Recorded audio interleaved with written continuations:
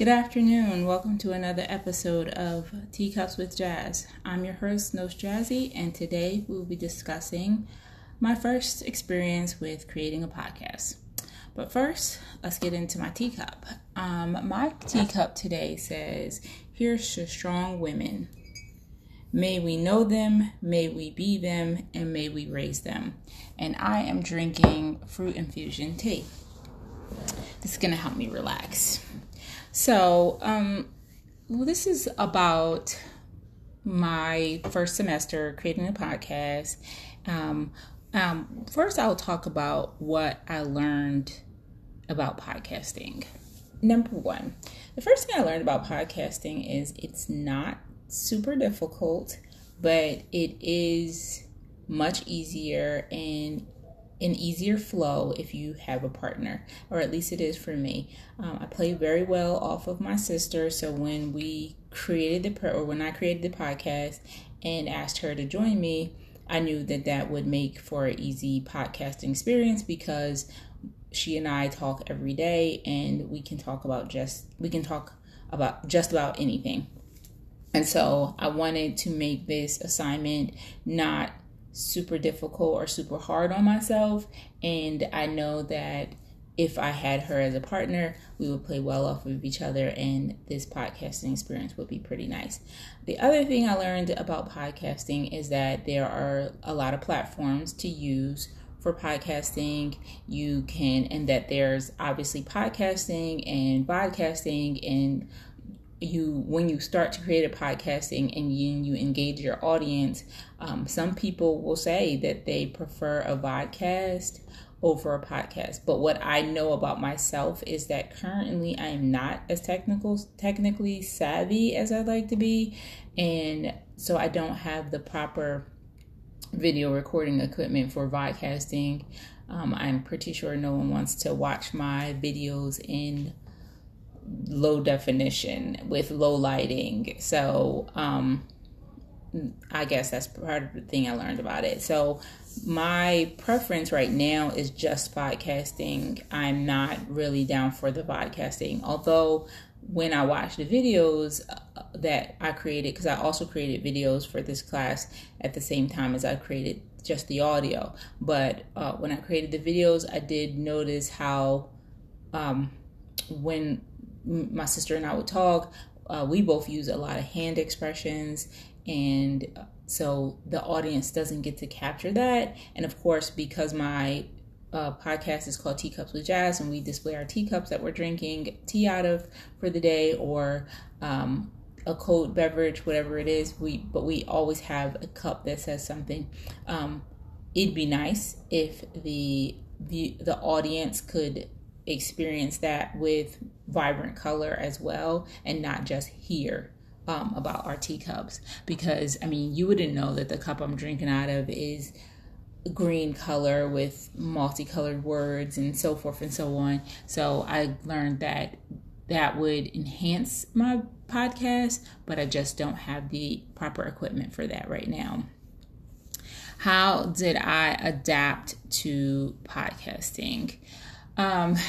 My adaptation was fairly easy because, truthfully, I had always wanted to create a YouTube video, but it's just not convenient because I wear a veil, which no one probably knows because I podcast, but I wear a veil, and because I wear a veil, sometimes when I considered making YouTube channels, I'm never actually prepared. I always have to keep my arms covered and my hair covered. And so when some people just roll out of bed and start making videos, I can't do that. So it's more of a situation where you have to be a lot more covered and prepare a lot more. But with podcasting, you can just record your voice and no one's really worrying about what you look like behind the camera.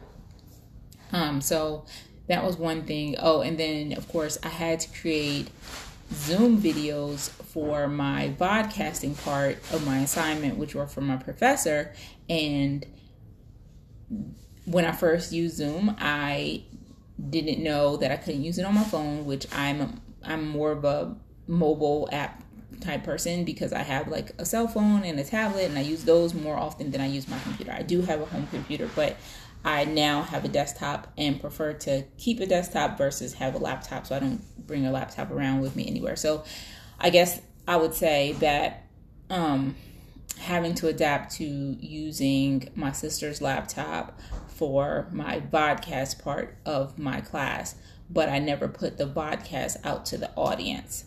And then the first time I made a vodcast, or the first time I made the Zoom, I didn't record. I recorded the video, but I didn't have any sound. And so that was something I had to learn. And that's because I just didn't know the Zoom experience. I have never had to work from home for like everyone else has to during this pandemic. So a lot of people have become very familiar with Zoom, whereas I had not.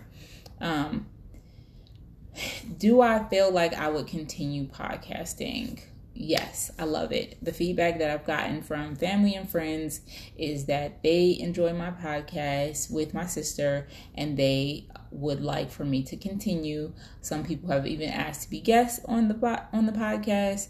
So I would love to continue. However, because this was kind of a favor to me, my co-host and partner is not sure that she wants to continue. So unless I have her with me podcasting, I am not sure that I will return, because I feel like we do play well off of each other and it is more interesting to listen to us two versus listening to just me. Sometimes I don't know. I don't think that by myself I'll be as interesting. So we'll be able to tell, I guess, from this semester wrap-up experience. But no, I really don't think that by myself I would continue a podcast.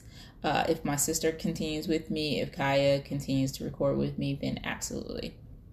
How do you feel your knowledge of podcasting will help you in your career path?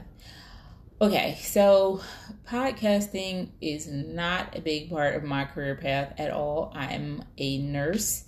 I have been a nurse for 6 years now, and I have never had to use a podcast for it. I know that there are a lot of nurses that are nurse influencers that have now created podcasts. One of my favorites is Katie Duke's podcast, Bad Decisions. So I do know, and she's a nurse practitioner, and I do know that nurses use podcasting these days, but I don't think that I'll have to use it unless I become more of a nurse influencer, or unless I continue using my podcasting platform just as a different avenue in my life, but not necessarily from my primary career path.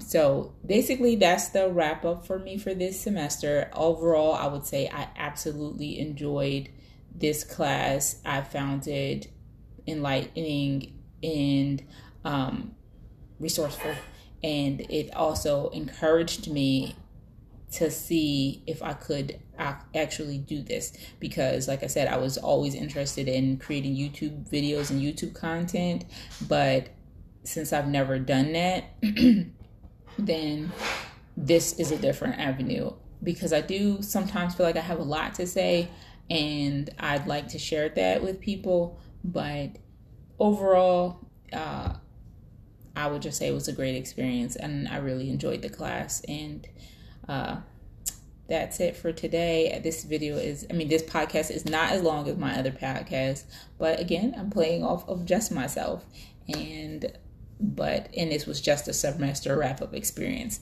So I hope you enjoyed my podcast for today. If you did, please like, share, and comment and subscribe. Thank you.